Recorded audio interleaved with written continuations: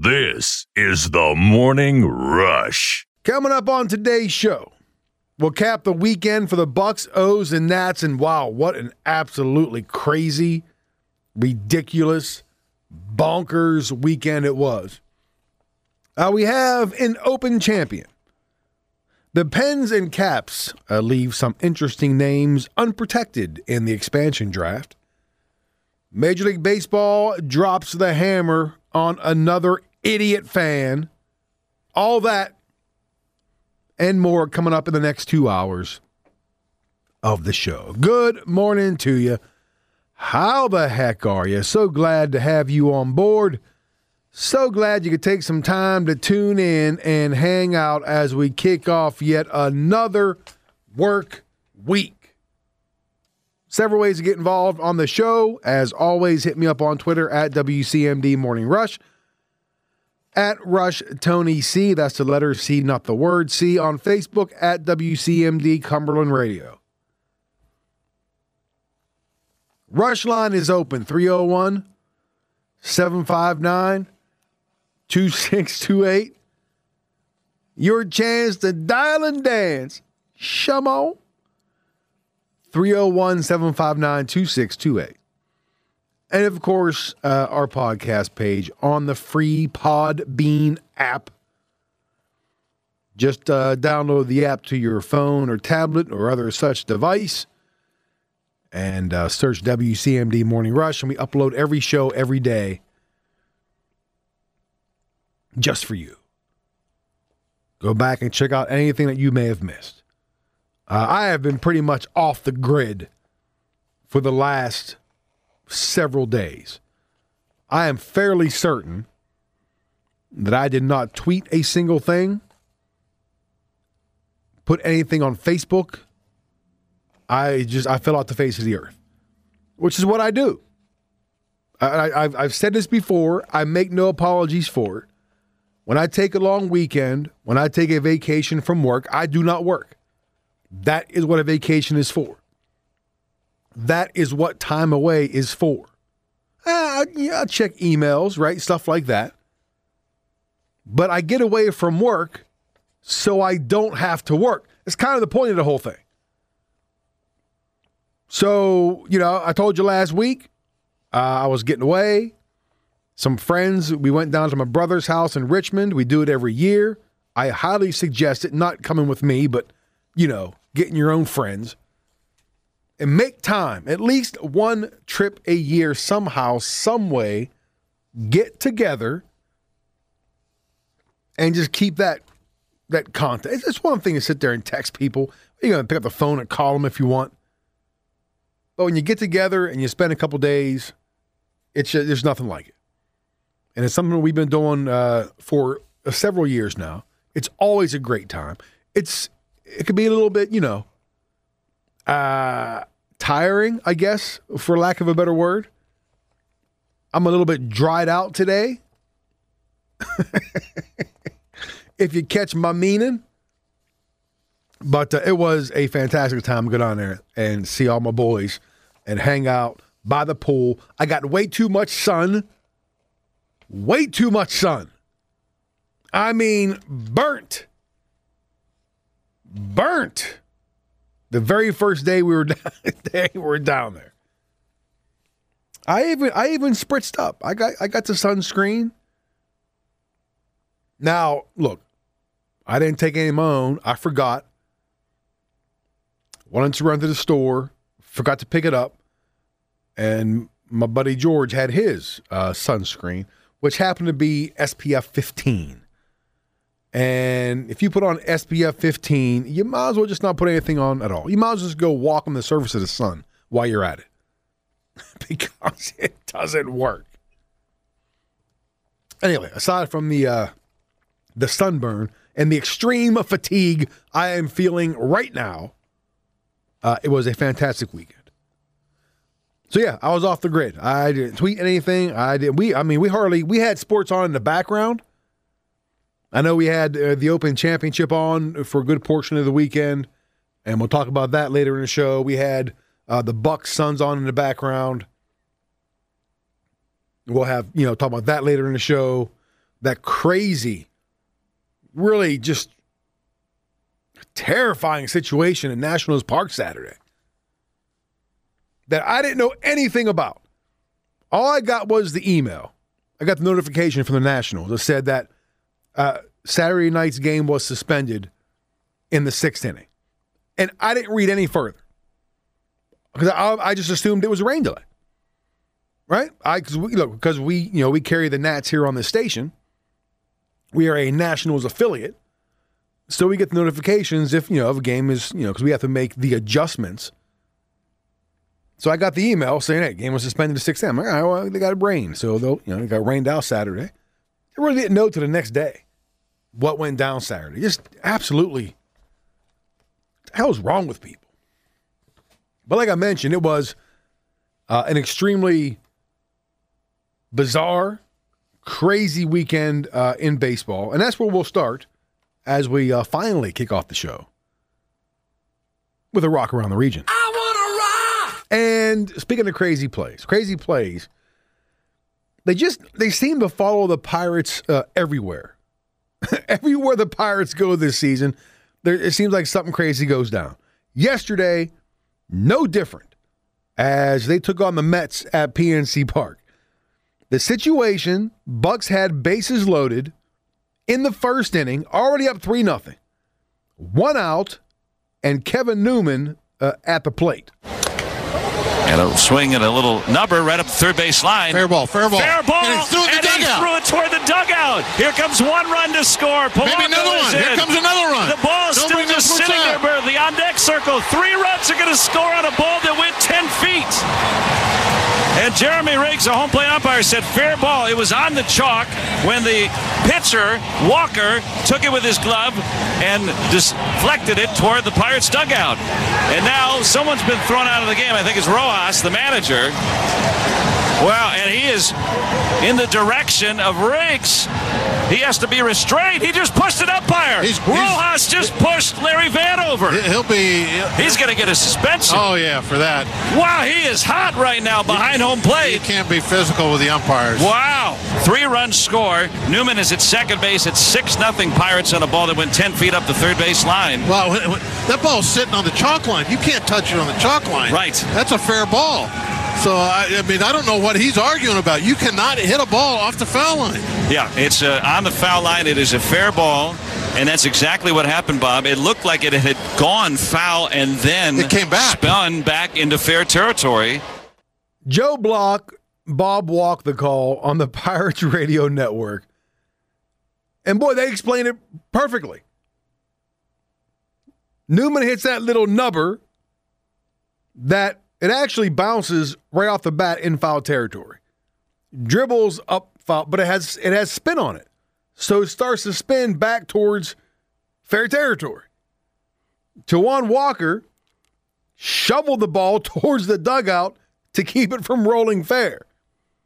Problem was, it was already fair. It was laying on the line.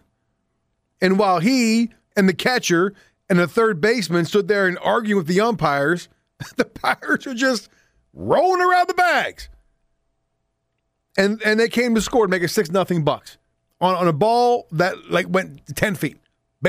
A bases clearing single that went 10. The best thing that could have happened to the Mets right there is if Walker put the ball into the dugout. And he said after the game, that's what he was trying to do.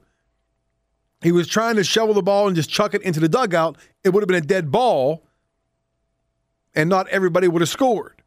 And I've seen guys do that before. You've seen guys race to the foul line to keep a ball, and they'll scoop it and pitch it. They'll shovel it away from the foul line. Walker thought the ball was foul, and it wasn't. So all those guys come around to score. Bucks have a 6-0 lead. Walker lasted a third of an inning, gave up 6 runs. He was done. That was the good news for the Pirates.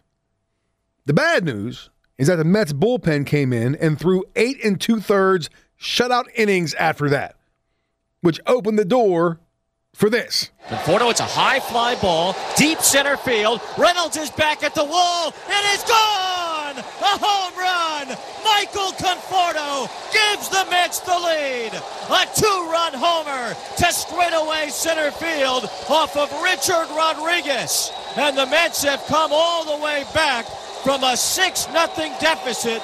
They have taken a 7-6 lead here in the top of the ninth. The call on WCBS. Only the Pirates could be gifted 3 runs like they were in the first inning. Only the Pirates can be the beneficiaries of that crazy bases loaded play and then find a way to flush it all. I swear, only them.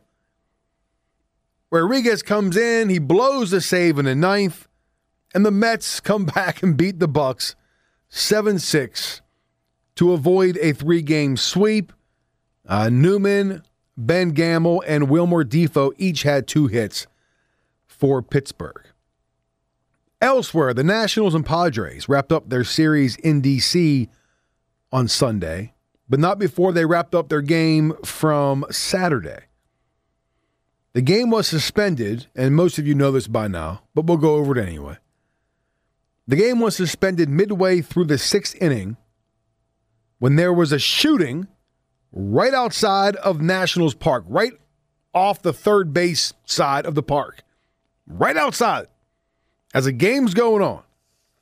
Here's how it sounded with Dave Jagler on the Nats radio network as he wrapped up the top of the 6th. They tack on 3 insurance runs on 5 hits, all singles.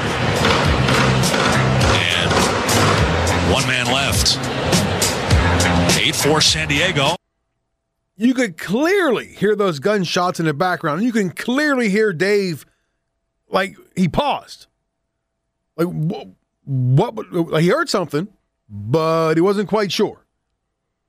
And he was on with ESPN Radio afterwards to give more detail into what was going through his head as that was all going down. Clearly heard kind of a repeated popping sound. And as, you know, in your mind, you're going, was that, did I just hear what I think I heard? Well, you know, maybe not, but it clearly threw me for a loop, and I kind of stumbled and then threw it to break. And then, you know, very quickly kind of looked down on the field, toward the field, and noticed, you know, some fans kind of streaming out toward the exit in the center field gate, and immediately they're telling the Padres to get off the field. So at that point, you know, it kind of confirmed, you know, the worst fears to what I heard. And at that point, we're kind of exposed, you know, looking out beyond center field to some, you know, to some apartments, hotels. So you fear the worst. So I basically got under the counter. The shooting turned out to be an exchange of gunfire between 2 cars. 3 people were injured, including a woman who was leaving the game and just waiting for an Uber. She was grazed in the back with a bullet. 2 other people involved, the 2 other injured, they walked to the hospital.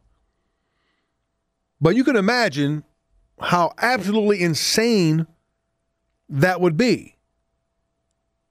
I mean, right outside the park. I mean, you could hear how clearly you heard those gunshots on Dave's microphone. And at that moment, nobody knew if the shots were coming from inside the park, outside the park. Who was it? Tatis Jr. ran down the left field line to get his family out of the stands. There were fans in the dugouts. Fans were like streaming out of the park, not knowing what was going on. And after about 10 minutes, Nationals Park put up an announcement saying the shooting was from outside. Please stay in the park. And then they said, well, now you can safely exit through a couple, you know, I think it was right field, center field, whatever. Just an absolute, you don't, unfortunately, that's the state of this country these days. But man, I mean, you don't expect to go to a game and have that go down, right? Maybe, unfortunately, maybe we should. It was just an incredibly disturbing situation. And it's not like, you know, these open air ballparks and stuff. It's not like there's a whole lot between you and the out, you know, the street, right? It's the gate, and that's pretty much, like, you go to PNC Park, you go to these new ballparks, you walk out, boom, you're right there on the street, you're right there on the sidewalk. It's not like, There's a whole lot of protection between you and what's going down outside. That's why you can hear those shots so clearly. Anyway, fortunately, not many more people were injured than that. You hate to see anybody get injured, but it could have been a lot worse. So the game was suspended. It was picked up yesterday afternoon. The Padres leading 8-4. They went on to win the game 10-4. Tatis Jr. had 4 hits and scored twice for the Padres. Ryan Zimmerman homered for the Nats, who up to that point had lost 6 straight games. They snapped that streak in the regularly scheduled game. Here's the kick. Here's the pitch. Swinging a fly ball to deep center. Grisham going back. Still back. Way back. And it's over his head, off his glove, off the wall. Barrera around third. He's on his way to the plate. He will score. And a Curly W is in the books. The call again on the Nationals radio network. Alcides Escobar, a walk-off single to give Washington an 8-7 win. Escobar and Juan Soto homered in the 8th inning to give the Nats the lead before San Diego tied it back up again in the 9th. Soto and Josh Harrison each ended up with 3 hits. Nationals, their first win this season when trailing by 2 runs in the 8th inning or later. They are now 1-36 in that situation. All right, so much for late inning heroics. And last, but certainly not least, the Orioles were trying to help Matt Harvey get off the schneid against the Royals. Bases chock full of birds. And Arias goes after the first pitch and hits it fair into right field. This is going to score multiple runs. Wins and Hayes. Stewart will stop at third and make it a 2-run double and another 2-hit game. The call on Mid-Atlantic Sportsnet, that 2-run double by Ramon Urias. Try that again. It's Monday. Ramon Urias is all that Harvey and the O's would need as they blanked KC 5-0. Harvey ended his personal 9-game losing streak by going 6 strong innings. He allowed just 3 singles, walked 1, and struck out 2 to earn his first win since May 1st. He had been winless in 12 starts since then. It was the first time since September 2018 that Harvey went at least 6 innings without allowing a run. Urias and Austin Hayes each had 2 hits for the O's. And that is your Rock Around the Region, perhaps the longest one we've ever done. Brought to you by the Caprella Group. I guarantee that's the longest Rock Around. We've never had a Rock Around the Region last until the first break of the hour. There's a first time for everything. So there you go. Getting back to that Pirates game for a second. They blew the 6-run lead yesterday, right? 6-0 after the... That's terrible. It's not just you blew a 6-0 lead. You blew a 6-0 lead after the first inning. You had 8 more innings to add on to that lead, and you failed miserably. And there was one situation, I think it was the 6th inning, maybe the 7th, I can't remember. The Bucs had bases loaded and nobody out, right? At that point, I think it was 6-4, maybe 6-5. So an opportunity to add to the lead.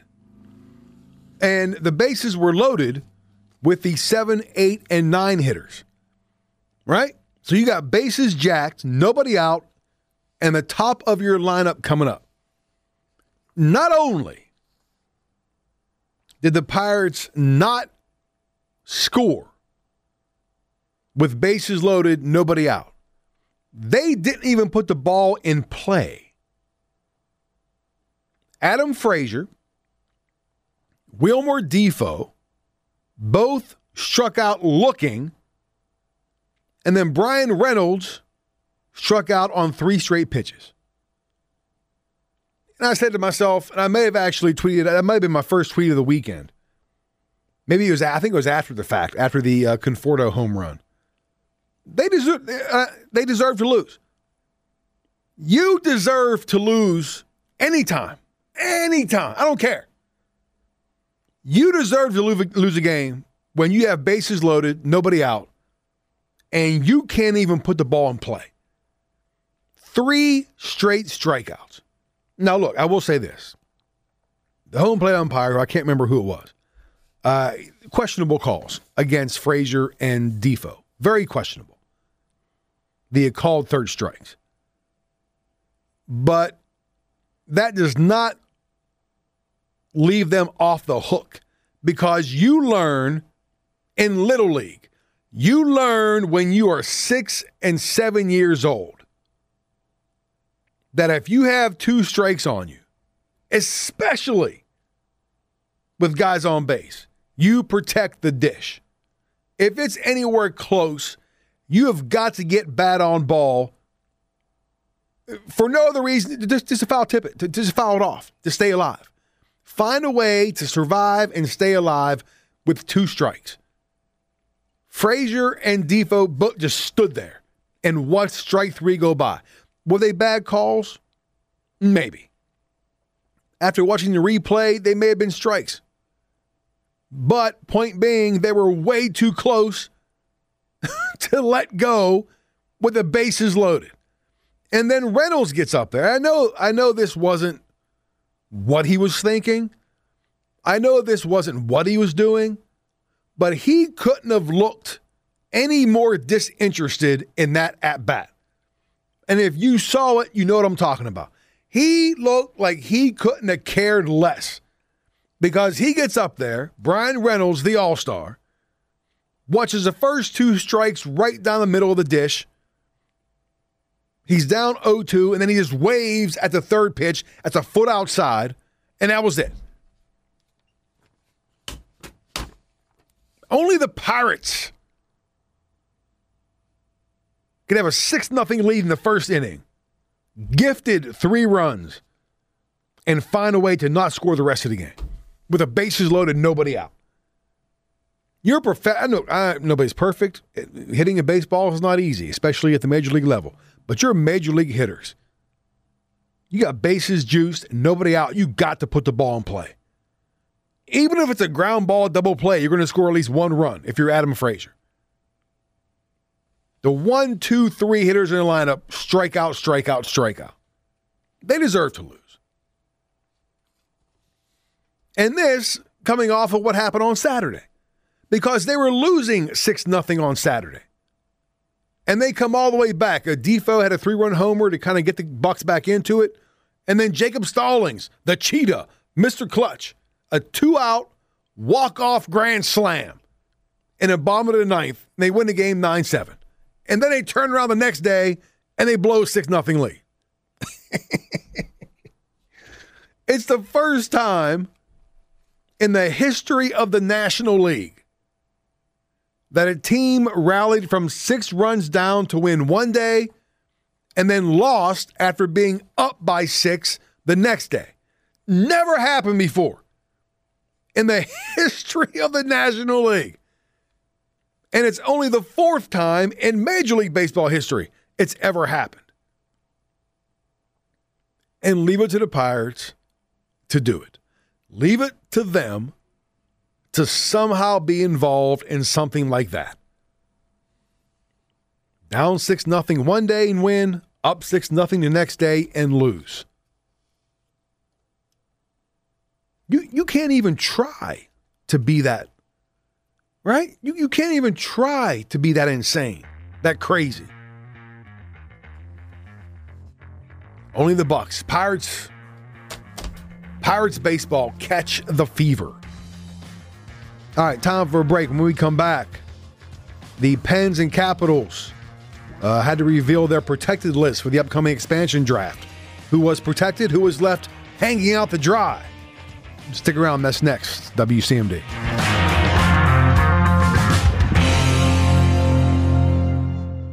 This is the Morning Rush. There is such a distinct difference in how you feel when you get somewhere and in how you feel when you're leaving somewhere. You know how it is when you get to a destination, maybe it's a long weekend or a vacation or whatever it is, week off, how excited you are, how everybody's in just high spirits. Everybody's just like, yeah, let's go. And then at the end of the weekend, it's just like, oh, I got to make this drive back home. The weekend's over. You're upset. You're a little bit, you're disappointed because the vacation or whatever it is over. Get those post-vacation blues, right? And depending on how much fun you actually had, it takes a while. And trust me, the older you get, the harder it is to recover from the long weekends. Anyway. Hockey. We're talking hockey. All right. So teams had to turn in their protected lists for the upcoming NHL expansion draft as the Seattle Kraken get ready to play next season. I can't get over that name. I just can't. As is the norm, there were some interesting names left exposed for Seattle to take. And a lot of people started losing their minds when they saw the Capitals left Alex Ovechkin unprotected. And those are likely the same people who don't realize that Ovechkin is an unrestricted free agent. So even if Seattle took him in the expansion draft on Wednesday, they would only have control of him for about 8 days because his contract expires July 28th, and that's where UFAs can then sign with whoever they want to. And guess where Ovechkin's going to sign? Yeah, he's going back to Washington. So it would make and people were like freaking out on the socials. Like, oh, Alex Ovechkin's unprotected. Oh, my God. It would make 0 sense for Seattle to take him because they'll lose him anyway. They will have him under contract for 8 days. And then he'll sign back with Washington. And by leaving Ovechkin unprotected, knowing that they're going to re-sign him anyway, that the Caps were then able to protect a guy like Daniel Sprong, right? And same goes for, I know Colorado fans were freaking out whenever they saw the Avs left Gabriel Landeskog unprotected. But it's the same situation. The Bruins with Taylor Hall, the Hurricanes with Dougie Hamilton, they're all exposed. But again, they're all going to be free agents. And then they can sign with whoever they want to starting July 28th. So those big names left out there, they're all going to go back to their old teams, more than likely. Now, for those of you who don't know, when there's an expansion draft in the NHL, each team is allowed to protect 7 forwards, 3 defensemen, and 1 goaltender. Or they can protect 8 skaters and 1 goaltender if they feel the need to protect a 4th defenseman, which actually kind of rarely happens. Then the expansion team, in this case Seattle, they get to take 1 player from each team's unprotected list to build their roster for the first season. And the Kraken will begin selecting players. It's Wednesday, right? Yeah, Wednesday, 8 o'clock. And it's like a 90-minute special, and it'll be televised on ESPN2. The only team that didn't have to turn in a protected list was Vegas. Because the Golden Knights, they're exempt from the expansion draft because they just came into the league in 2017.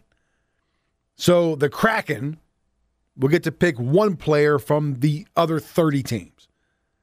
And teams also engage in like a little side action, little back alley dealing to kind of ensure a certain unprotected player, doesn't get taken. You know what I mean? Like a little phone call off to the side. Hey, if you leave this guy alone, don't take him, then we'll, we got your back and we'll give you a little draft pick here, a little something there. It's a little bit shady, but it happens. Now, along with Ovechkin, the Caps also left unprotected defenseman Justin Schultz and Brendan Dillon and Zdeno Chara. Now, Seattle, they're not going to waste a pick on Chara. He's like 84 years old. There's also Carl Hagelin, Connor Sherry, Nick Dowd is unprotected, Garnet Hathaway. The Caps also left 4 goaltenders unprotected, including Vitek Vanacek. That could be interesting.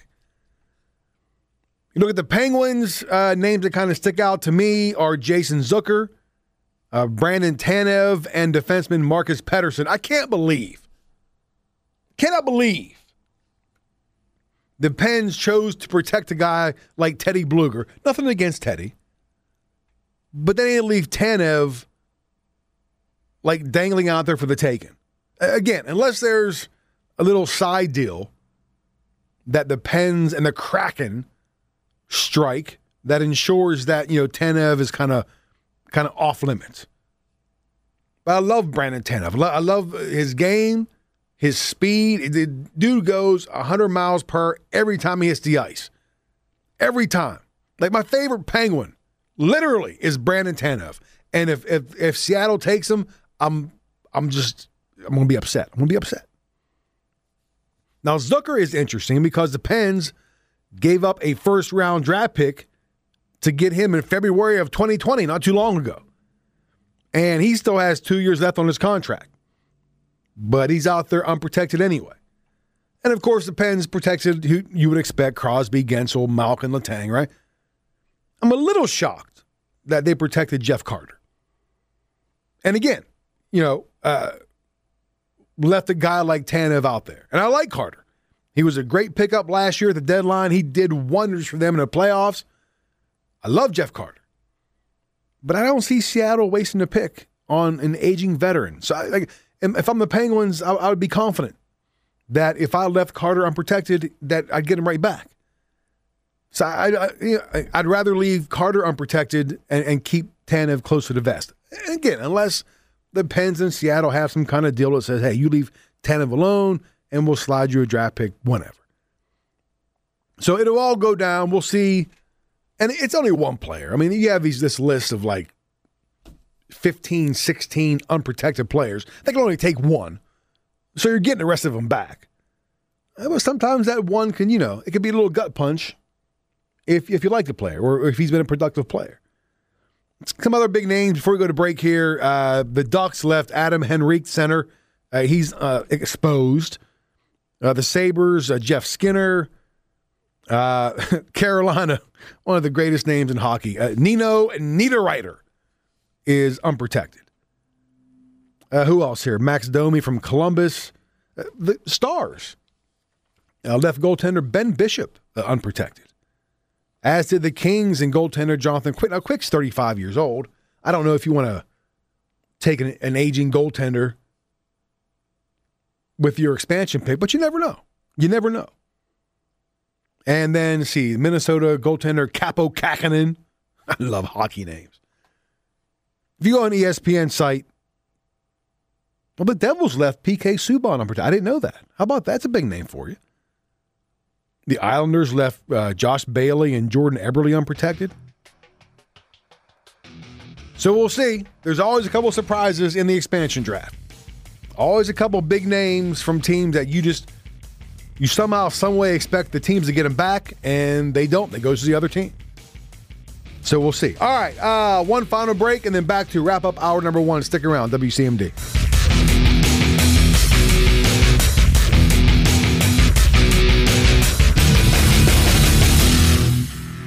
This is the Morning Rush. Some programming notes. Of course, I'm here today. The venerable one, Mike Burke, back in studio with me tomorrow, Wednesday, and Thursday. And then I'm gone again for a week. It's vacation time, baby. What are you going to say? I'm not going anywhere. I'm not going to be here. Got the long weekend last weekend. Worked 4 days this week. And then I'm gone for another 8 days. So there you go. Good news. Major League Baseball dropped a hammer on that idiot who hit Boston's Alex Verdugo with a baseball. You see this? It happened, was it Saturday, I think?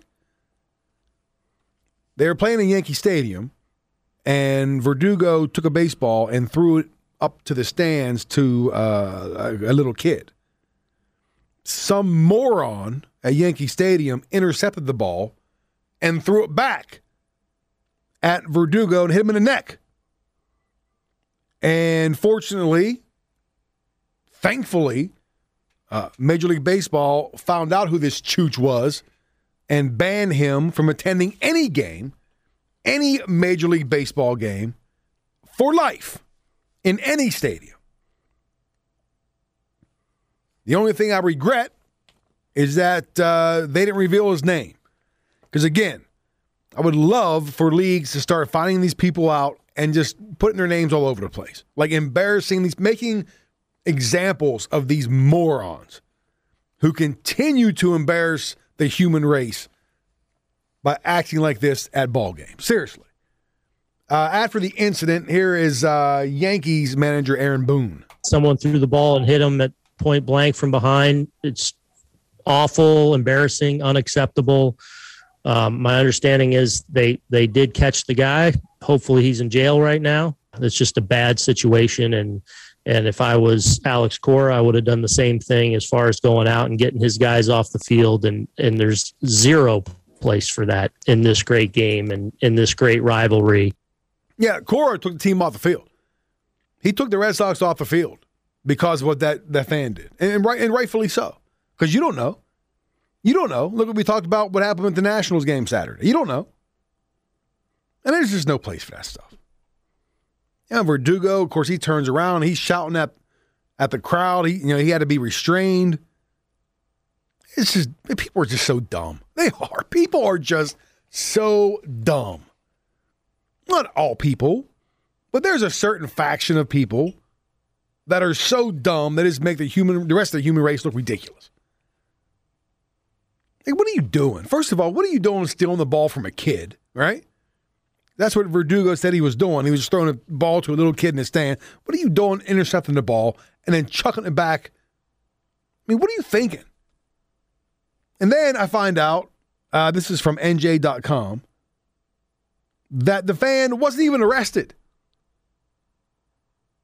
He wasn't even arrested. Like, how does that not happen? How do you not get arrested for that? Like, if that happens anywhere else, like if you're just walking down the street one day and somebody just hauls off and smacks you in the back of the neck with a baseball, that person's getting arrested, right? You're going to file charges. Like any other place on the face of the earth. If someone hits you in the back of the neck with anything, you're getting arrested. But due to the ballpark, But I am happy to see, again, Major League Baseball dropping a hammer and making sure this moron can never attend another Major League Baseball game for the I don't even know if it's I assume it's a him. Okay? It said Verdugo was not hurt, and we move on. Yankees released a statement saying, while the Yankees appreciate the spirit and passion of our fans in our various rivalries, especially with the Red Sox, reckless, disorderly, and dangerous behavior that puts the safety of players, field staff, or fellow fans in jeopardy will not be tolerated. There is absolutely no place for it at Yankee Stadium or anywhere else for that matter. There's no place for that crap. The more, when I see stuff like that, the more severe the punishment, like the happier I am. I'm serious. What do we always say? Right? Act like an idiot, you get treated like an idiot. Right? You want to act like that? You want to do something dumb like that? Then you're getting treated like that. And whatever happens, I still can't believe he wasn't arrested, though. That blows my mind. That blows my mind. I've seen and I've heard of people getting arrested for less. Let's put it that way. Anyway. All right, coming up next hour, we'll rock around the region. It'll be a very lengthy rock around the region as we recap a crazy weekend with the O's, Bucks, and Nats. We'll also talk about yesterday's Open champion, Colin Morikawa. Little NBA talk, and I don't know, whatever else I feel like. Taking your phone calls, too. 301-759-2628. Hit me up on Twitter at WCMD Morning Rush or on the Book of Faces at WCMD Cumberland Radio. All that stuff coming up in the next hour. Please be sure to stick around for that. I timed that very poorly, by the way. I was about 15 seconds off from actually nailing it, but I started that way too early. Now, here I am, just killing time. Waiting for the 10-second mark of the music. There it is. Hour number 2, Round the Bend. Stick around. 102.1 FM, AM 1230, WCMD. This is the Morning Rush. That's where we're going to start right now with another rock around the region. I want to rock right now. Crazy plays seem to follow the Pirates everywhere. Everywhere they go this year, it seems like something crazy goes down. Yesterday, no different, as they took on the Mets at PNC Park. Situation, Bucks had bases loaded in the first inning, already up 3-0. 1 out, and Kevin Newman at the plate. And a swing and a little number right up the third base line. Fair ball. Fair ball. And he threw it toward the dugout. Here comes one run to score. Maybe another one. Here comes another run. The ball's still just sitting there, barely on deck circle. 3 runs are going to score on a ball that went 10 feet. And Jeremy Riggs, the home plate umpire, said fair ball. It was on the chalk when the pitcher, Walker, took it with his glove and deflected it toward the Pirates' dugout. And now someone's been thrown out of the game. I think it's Rojas, the manager. Well, and he is in the direction of Riggs. He has to be restrained. He just pushed an umpire. Rojas just pushed Larry Vanover. He's going to get a suspension. Oh, yeah, for that. Wow, he is hot right now behind home plate. You can't be physical with the umpires. Wow. 3-run score. Newman is at second base at 6-0 Pirates on a ball that went 10 feet up the third base line. Wow, that ball's sitting on the chalk line. You can't touch it on the chalk line. Right. That's a fair ball. So, I don't know what he's arguing about. You cannot hit a ball off the foul line. Yeah, it's on the foul line. It is a fair ball, and that's exactly what happened, Bob. It looked like it had gone foul and then it came back. Spun back into fair territory. That was the fantastic call by Joe Block and Bob Walk on the Pirates Radio Network. Just an absolutely incredible chain of events there. Again, remember earlier this year when Craig Wilson ran a guy back to home from first base? Remember that? These things follow the Pirates everywhere. And what really happened was when Newman hits that number, it bounces in foul territory first. But it had spin on it. So it starts to spin and roll back towards the foul line. Walker, still thinking the ball was foul, just took his glove and scooped it and just shoveled it away because he wanted to keep it. That's what they're taught, right? You've seen before. Pitchers kind of race to the foul line, or first baseman or third baseman. Before the ball can roll back into fair territory, they hurry up and they just shoo it away, get it away. Well, Walker did that, but the ball it was still fair. The ball had rolled back onto the chalk. And while he and the catcher and the third baseman, they're all arguing with the umpire, the Pirates cleared the bases. All 3 guys came around and scored on the ball that went 10 feet. So Walker it was a bonehead play. And what he said, he was trying to just throw it in the dugout, which actually would have benefited the Mets because it would have been a dead ball. And so not all 3 runs could have scored. I've never seen anything like it. I've never seen a bases clearing what turned out to be a single. A bases clearing single that went 10 feet. It was fantastically disastrous. So it was 6-0 Bucks, right? Walker lasted a third of an inning, gave up 6 runs, he was done.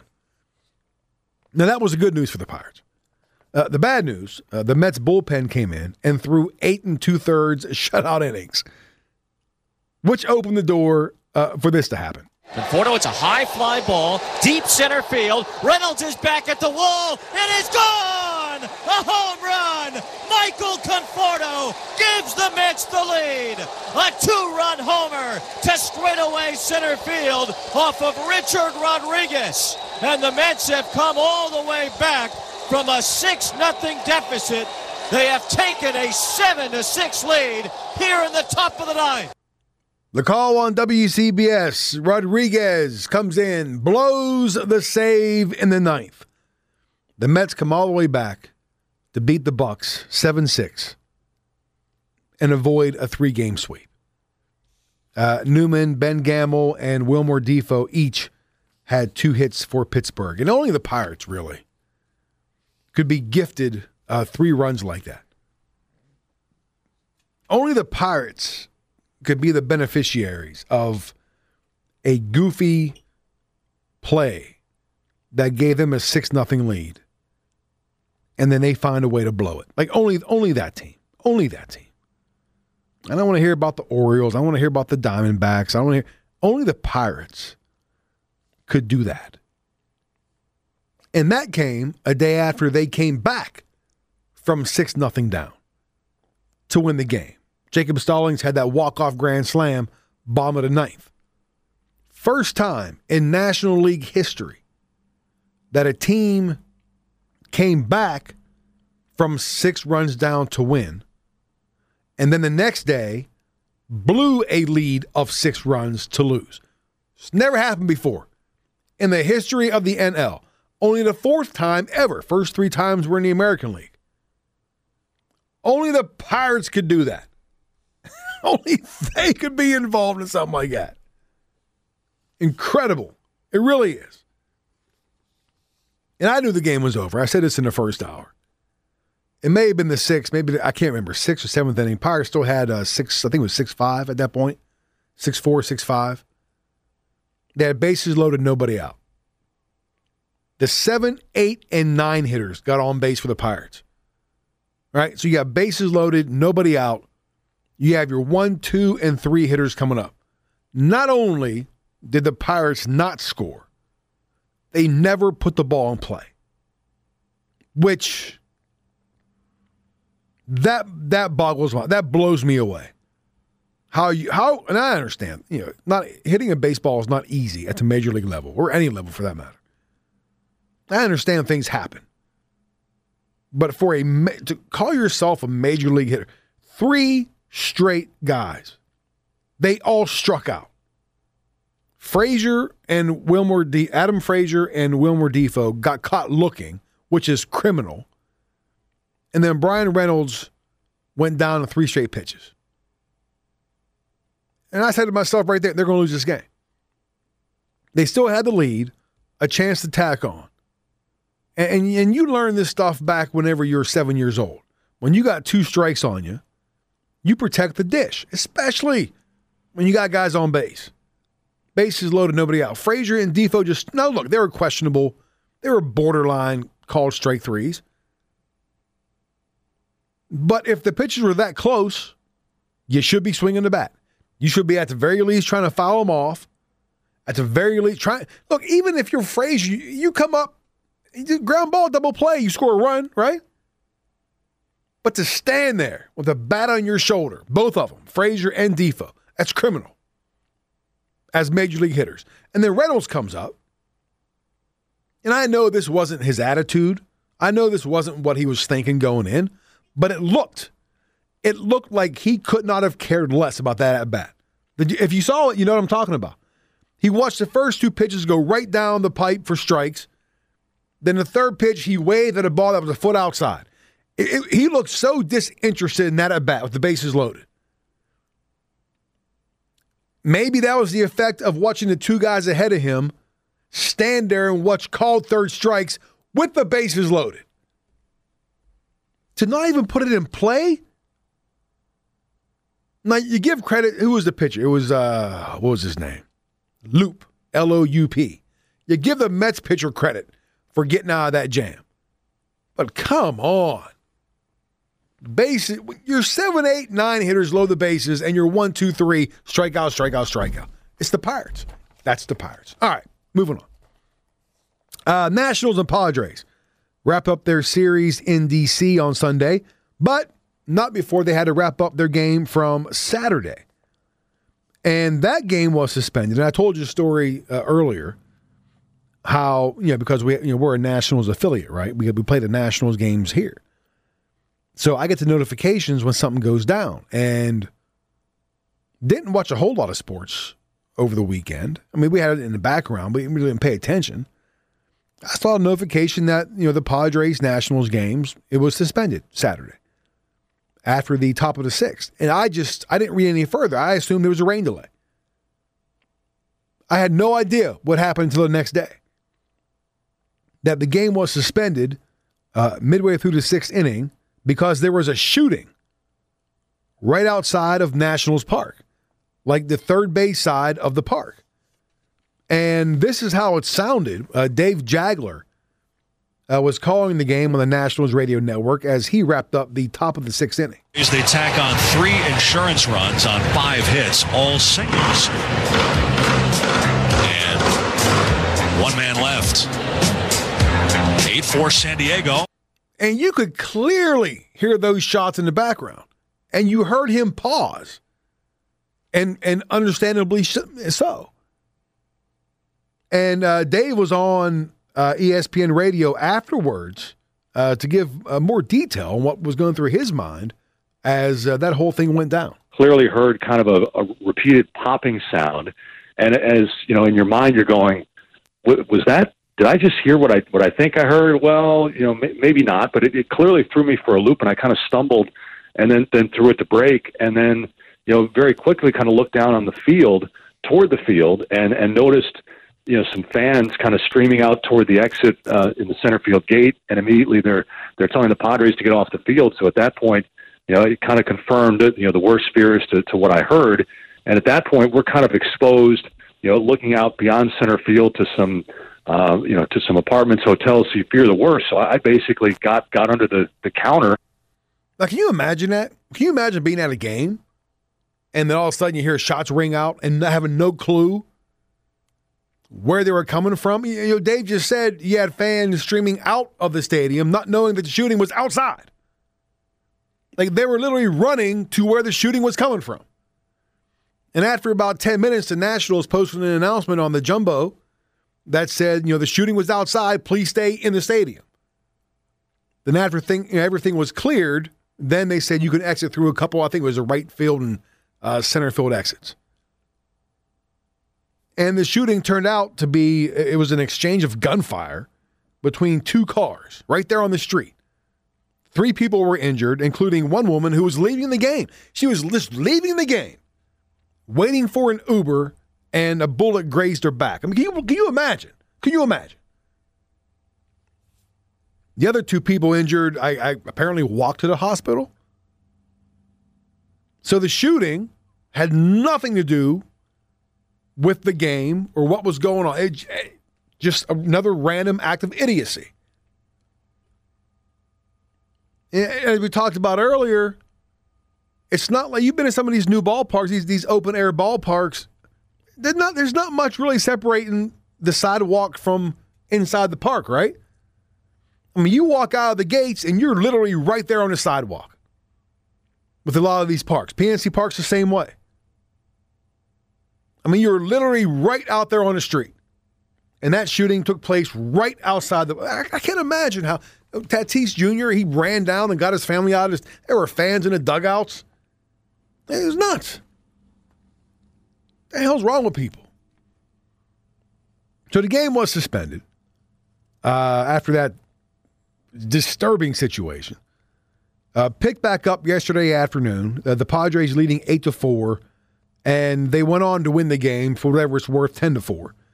Tatis Jr., 4 hits, and he scored twice for San Diego. Ryan Zimmerman homered for the Nats, who up to that point had lost 6 straight games. Well, they snapped that streak in the regularly scheduled game. Here's the kick. Here's the pitch. Swinging a fly ball to deep center. Grisham going back. Still back. Way back. And it's over his head. Off his glove. Off the wall. Barrera around third. He's on his way to the plate. He will score. And a Curly W is in the books. Charlie slows the call on the Nationals radio network. Alcides Escobar with the walk-off single in the 9th to give Washington an 8-7 win, and they snapped that 6-game losing streak. Escobar and Juan Soto homered in the 8th inning to give the Nats the lead before the Padres tied it up in the ninth. Soto and Josh Harrison each ended up with 3 hits for the Nats. It was their first win this season when trailing by 2 runs in the 8th inning or later. It was their to me, that's incredible. They're now 1-36 in that situation. You would think it happened at least a couple times. And last but certainly not least, the Orioles were trying to help Matt Harvey get off the schneid against his old team, one of his old teams, the Royals. Bases chock full of birds. And Arias goes after the first pitch and hits it fair into right field.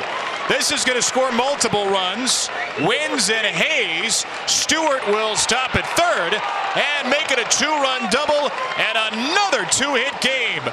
The call on Mid-Atlantic Sports Net that 2-run double by Ramon Urias is all that Harvey and the O's would need as they blanked KC 5-0. Harvey ended his personal 9-game losing streak by going 6 strong innings. He allowed just 3 singles, 1 walk, 2 strikeouts to earn his first win since May 1st. He had been winless in the 12 starts since then. It's the first time since September 2018 that Harvey went at least 6 innings without allowing a run. Urias and Austin Hayes each had 2 hits for the O's. And that is your very lengthy, very expanded rock around the region. Now, I do believe, as I consult the bones here, I want to get this accurate, all right, before we go to break. I don't want to mess anybody up. That all 3 are in action tonight, is that right? Or the Orioles? No, okay, let's see here. Okay, Orioles open a series tonight at Tampa Bay. Spencer Watkins gets the start for the O's. He'll go opposite Ryan Yarbrough. The Nats open a series at home against Miami. There is absolutely no pitching matchup. There's not a pitcher listed for either team. Both teams right now are undecided. And then the Pirates, they actually kick off a West Coast trip tonight. Oh, this will be a battle. This will be fun. The Pirates at the Diamondbacks, the 2 worst teams in the National League, 2 of the worst teams in all of baseball, squaring off, going toe-to-toe in Arizona. Chase DeJong, was it Chase? Was it DeJong? Is that how you pronounce that? It looks like DeJong, J-O-N-G, but it's not. It's DeJong, right? Chase DeJong for the Bucks, Caleb Smith for the Diamondbacks. That's a late start, as you could imagine, out in Arizona. I think it's a 10 o'clock start, give or take. So there you go. That's what's on the docket tonight for the Nats, the O's, and the Bucks. What are they playing for? All right, what are the Pirates and Diamondbacks playing for? Like the 3rd overall pick in next year's draft? Is that pretty much? Look, back in the day, when I can actually stay up late like normal people, before I had to go to bed, like I'll be going to bed when this game starts.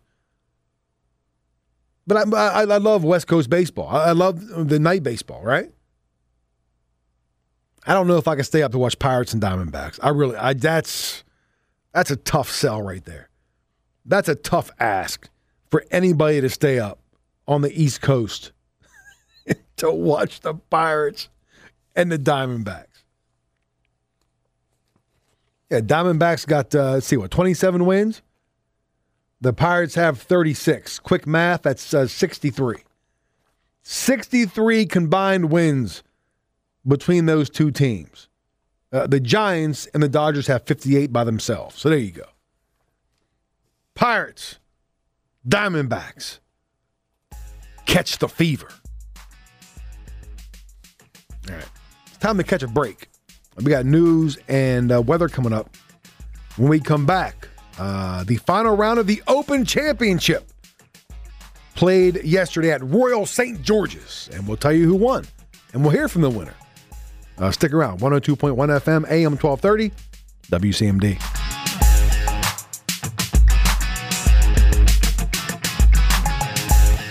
This is the Morning Rush. The texts are starting to roll in now. All my boys, I told you earlier, we got together, as we do every year. We meet at my brother's house down in the Richmond area for a long weekend. Which, again, is something I encourage everybody to do. Get together with your friends, like in person. Not this texting, FaceTime, which is good. It's good. But there's nothing like, hanging out, right? So the texts from my boys are starting to roll in. And they're struggling as well. Now, they're not struggling as much as I am. And I'm going to tell you how I know this. Because their texts are rolling in at 7:30. Right? That means they're just getting up, getting their day started. I've already been up for 4 hours. So that's how I know that their struggle is real, but it's not as real as mine. I get home yesterday, and Mrs. C, she asked me, so how was remember, we were there Thursday, Friday, Saturday, right? We drove down on Thursday. So we kind of had like late Thursday afternoon, Thursday evening, then all day Friday, all day Saturday, and then we left early yesterday. Well, relatively early yesterday. So really 2.5 days when you think about it. So I get home, and Mrs. C was like, well, how was the weekend? And my first response was, well, nobody died. So that was, that's a good thing. That's a good thing. Some of us may feel like doing it today. That's only 2.5. Oh boy, if it was a whole week, that would just be diabolical if that was a whole week. It's probably a good thing it's only 2.5 days. But I was telling you, we talk a lot of sports when we get together. But we don't really watch a lot of sports. Like we have sports on in the background. But, when we get together, we play a bunch of music. I told you about the playlist we put together last week. Listen to a lot of music, talk a lot of music. Sports is kind of like a background afterthought. But we did have the Open Championship on a lot, okay? Because that's a sport that really, when you think about it, you can have it on in the background. You can watch it. You don't really need the commentary, right? You really don't need to hear golf. It's very conducive to have music playing over top and you can just kind of watch what's going on.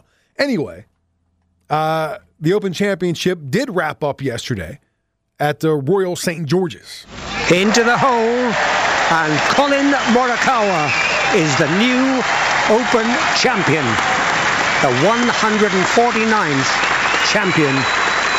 Big hug for his caddy, warm handshake from Louis Oosthuizen. What a performance by Colin Morikawa. So that was the call on the Open Radio. That's what it's called, the Open Radio.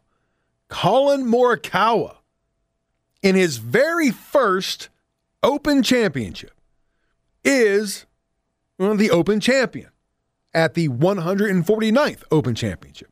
He closed with a bogey-free 4 under 66 to win in his debut, finishing 2 shots ahead of Jordan Spieth. His total of 15 under 265 for the tournament was a 72-hole record in the 15 Opens held at Royal St. George's. In 13 of them, the winning score has been 5 under or lower. He is the first player in men's golf history, all right? First one ever to win his tournament debut in 2 different majors. He also won the PGA Championship last year in his first appearance there. So he debuts at the PGA and the Open, and he wins them both. First player to ever do that. That is impressive. Only difference was last year, there was nobody there, right? You talk about a stark contrast. Last year at the PGA, there was no crowd because, pandemic. Yesterday, he closes things out with like 30,000 people there. So you can imagine a bit of a different feeling. He also joins Tiger Woods as the only players to win the Open Championship and the PGA Championship before turning 25 years old. Here is Colin Morikawa after yesterday's victory. When you make history, and I'm 24 years old, it's hard to grasp and it's hard to really take it in. A quick little side note was, when Phil won the PGA, I think he's 50 years old, right? I didn't look at him as, this old guy winning. I looked at him as still competition that could really play well. If he put everything together, which he did, he could play well and win. So at 24, it's so hard to look back at the short 2 years that I've been a pro and see what I've done, because I want more. It's so early on, and I enjoy these moments, and I love it, and I think I need to teach myself to embrace it a little more, maybe spend a few extra days sitting back and drinking out of this. But yeah, I need to, I just want more. So this is how impressive Morikawa has been, all right? And we say he's only 24 years old. He's the first player to win 2 of his first 8 major starts since Bobby Jones did it way back in 1926. He's also the youngest player to rally in the final round yesterday and win the Open Championship since Seve Ballesteros in 1979.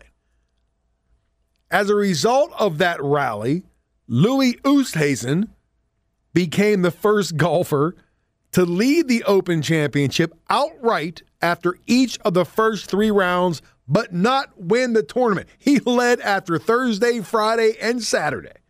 Outright, no ties. And did not win the tournament. First one to do that since Sergio Garcia in 2007. Jordan Spieth shot a .267, which ties for the lowest score for a runner-up in Open history.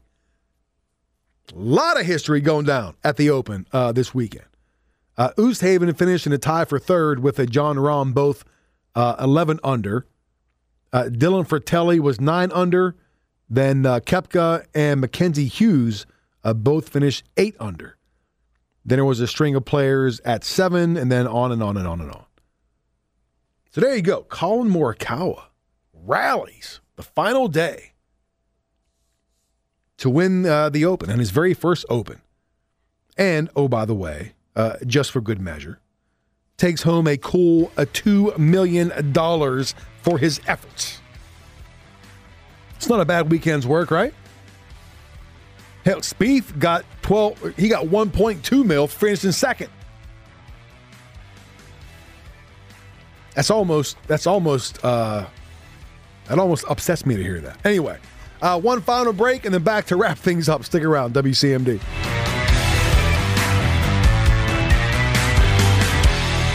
This is the Morning Rush. I don't know what I was going through a year ago today. You know how they have those Facebook memories, right? They kind of pops up, like on this day at whatever year. Like they kind of give you a reminder of what you posted over the years. So July 19th, 2020, a year ago today. I don't know what exactly prompted me to do this on my personal Facebook page. And I'm just going to read it to you here word for word. You want to make the quality of your life better? Quit watching the news. Turn off the TV. Get off this wretched site and other cesspools like Twitter and Instagram. Quit listening to other people's opinions as if they matter. They have absolutely no effect on your life whatsoever. Ain't that the truth? Put down your iPhones and iPads and walk away from it all just for one day. You're welcome. I don't know what my state of mind was a year ago today to put that up there, but it pretty much still holds true. I'm serious. We actually discussed this past weekend. Turn off the news, man. Seriously. Walk away from a lot of this crap and don't look back. You know what I'm saying? Oh, the opinion thing is spot on. You try to live like that. Whenever you realize that other people's opinions of you don't matter, well, your life gets easier. When you realize that other people's words have no bearing on you whatsoever, unless you allow it to happen, oh, your life gets easier. It really does. It really does.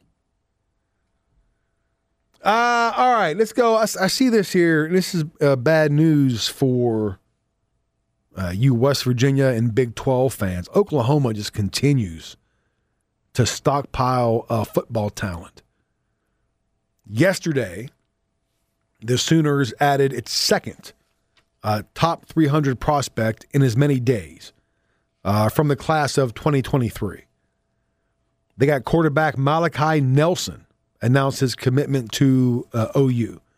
He's 6'3", $180, from Los Alamitos High School in Cali. He chose Oklahoma over Alabama, LSU, Ohio State, and USC.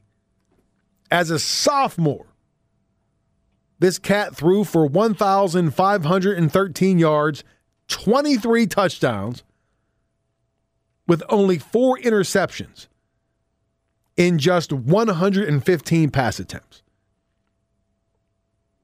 He is the number 3 quarterback in the junior 300, behind Arch Manning and Dante Moore. Third best quarterback in the class of 2023. He's now going to Oklahoma. And this comes after, a day after, the Sooners got a commitment from Trayon Webb, who is the number 8 running back in the country for the class of 2023. He chose Oklahoma over Georgia and Ohio. There's Ohio State again. So Ohio State loses out on Webb and Nelson, both to Oklahoma. OU has 8 total commits from 2022 and 23. Led by defensive end Derek Moore in the class of 2022. That's insane. Good luck. There's a reason why Oklahoma is favored to win the Big 12 like every single year. There's a reason why they've won the last 6 Big 12 titles. Because that's it. That's the recruits they get. The rich get richer, man, right? The rich get richer. And that's all you need to know. You can sit there and talk about recruiting and recruiting rankings, and a lot of times there's hits and there's misses, right? Just because they're ranked high, just because they're ranked as a certain prospect, doesn't necessarily mean they always pan out, right? But all I need to see is this Malachi Nelson chose Oklahoma over Alabama, LSU, Ohio State, and USC. That's all I need to see. If those schools are going after him, that's it, right? That's it. That's all I need to know. So, again, very bad news for the Big 12 as the Sooners continue to rack up the recruits. Now, whether they'll stay there or not is another story. Because, kids just don't stay at the same team anymore in college sports. All right, before we get out of here, let's take a look at the player who delivered. Brought to you by All Seasons Landscaping and Supply Yard. And we just talked about this guy. It's your Open champion, Colin Morikawa. Into the hole, and Colin Morikawa is the new Open champion. The 149th champion. Big hug for his caddy. Warm handshake from Louis Oosthuizen. What a performance by Colin Morikawa. Morikawa rallies on the final day of the Open to beat Jordan Spieth by 2 strokes. First player to win 2 of his first 8 major starts since Bobby Jones in 1926. Youngest player to rally on the final round and win the Open since Seve Ballesteros in 1979. So Colin Morikawa for his Open championship victory, the player who delivered for himself, really. Brought to you by All Seasons Landscaping and Supply Yard. Now, I told you before we went to last break that for his victory, Morikawa pockets a cool $2 million. Jordan Spieth, for finishing second, $1.2 million. Again, not a bad weekend's worth of work. I go through these numbers, and it's really insane. I'm just going down the list, and I just kind of stop at a certain number There were 7 players tied for 26th, right?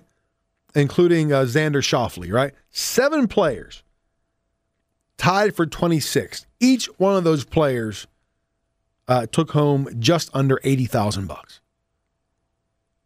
$79,821 for finishing in a tie for 26th.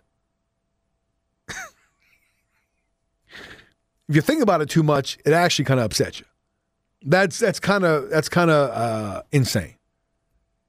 Yeah, that's kind of disgusting, actually. For 4 days, now look, I understand there's a lot more work that goes into it. You're just not working for 4 days. I understand that. I'm just saying a tournament is 4 days long. That's when you're putting all the practice to work, right? For 4 days, you can tie for 26th and make $80,000. Get your kids on the links right now. Right now. If that's what is okay, what was the lowest payout since we're on it? What was the lowest payout? Sam Burns. There were 2 guys. I can't even pronounce this one guy. Is it Poom Sikanison? I don't know. I can't even pronounce it. And Sam Burns. They tied for 76th. They tied for 76th and still made $26,000. These are the guys that finished just above the cut. They finished at +8. Their golf cart looked like mine. +8 for the tournament. And they still made $26,000. I mean, hey, I'm not trying to be a hater. Good for them. That's awesome. Okay. You put your life into golf, right? You practice all the time, all the practice rounds and the hours and hours and hours. All right. That's almost obscene. You can finish tied for 76 and still pocket $26,000. After taxes, you take home like what, $2,000, something like that? I don't know. All right, a reminder, Burke, the venerable one, is back in the studio tomorrow, Wednesday and Thursday, as a matter of fact. And then I'm gone again. Took the long weekend last weekend. I'm putting in 4 days this week, and then I'm off for, 8 days? So there you go. Just letting you know, off the bat, what it's going to be like. It's summertime. I got to use my vacation sooner or later, right? That's what it's there for. All right, stick around. Amanda is coming up next with Tri-State Today, and then Hoppy is after that. Then the Dan Bongino Show from noon until 3. Thanks for listening. I appreciate you. Enjoy the rest of your day. See you back here tomorrow, 6 a.m. sharp. This is the Morning Rush. I am Tony C., and I am done. Bye!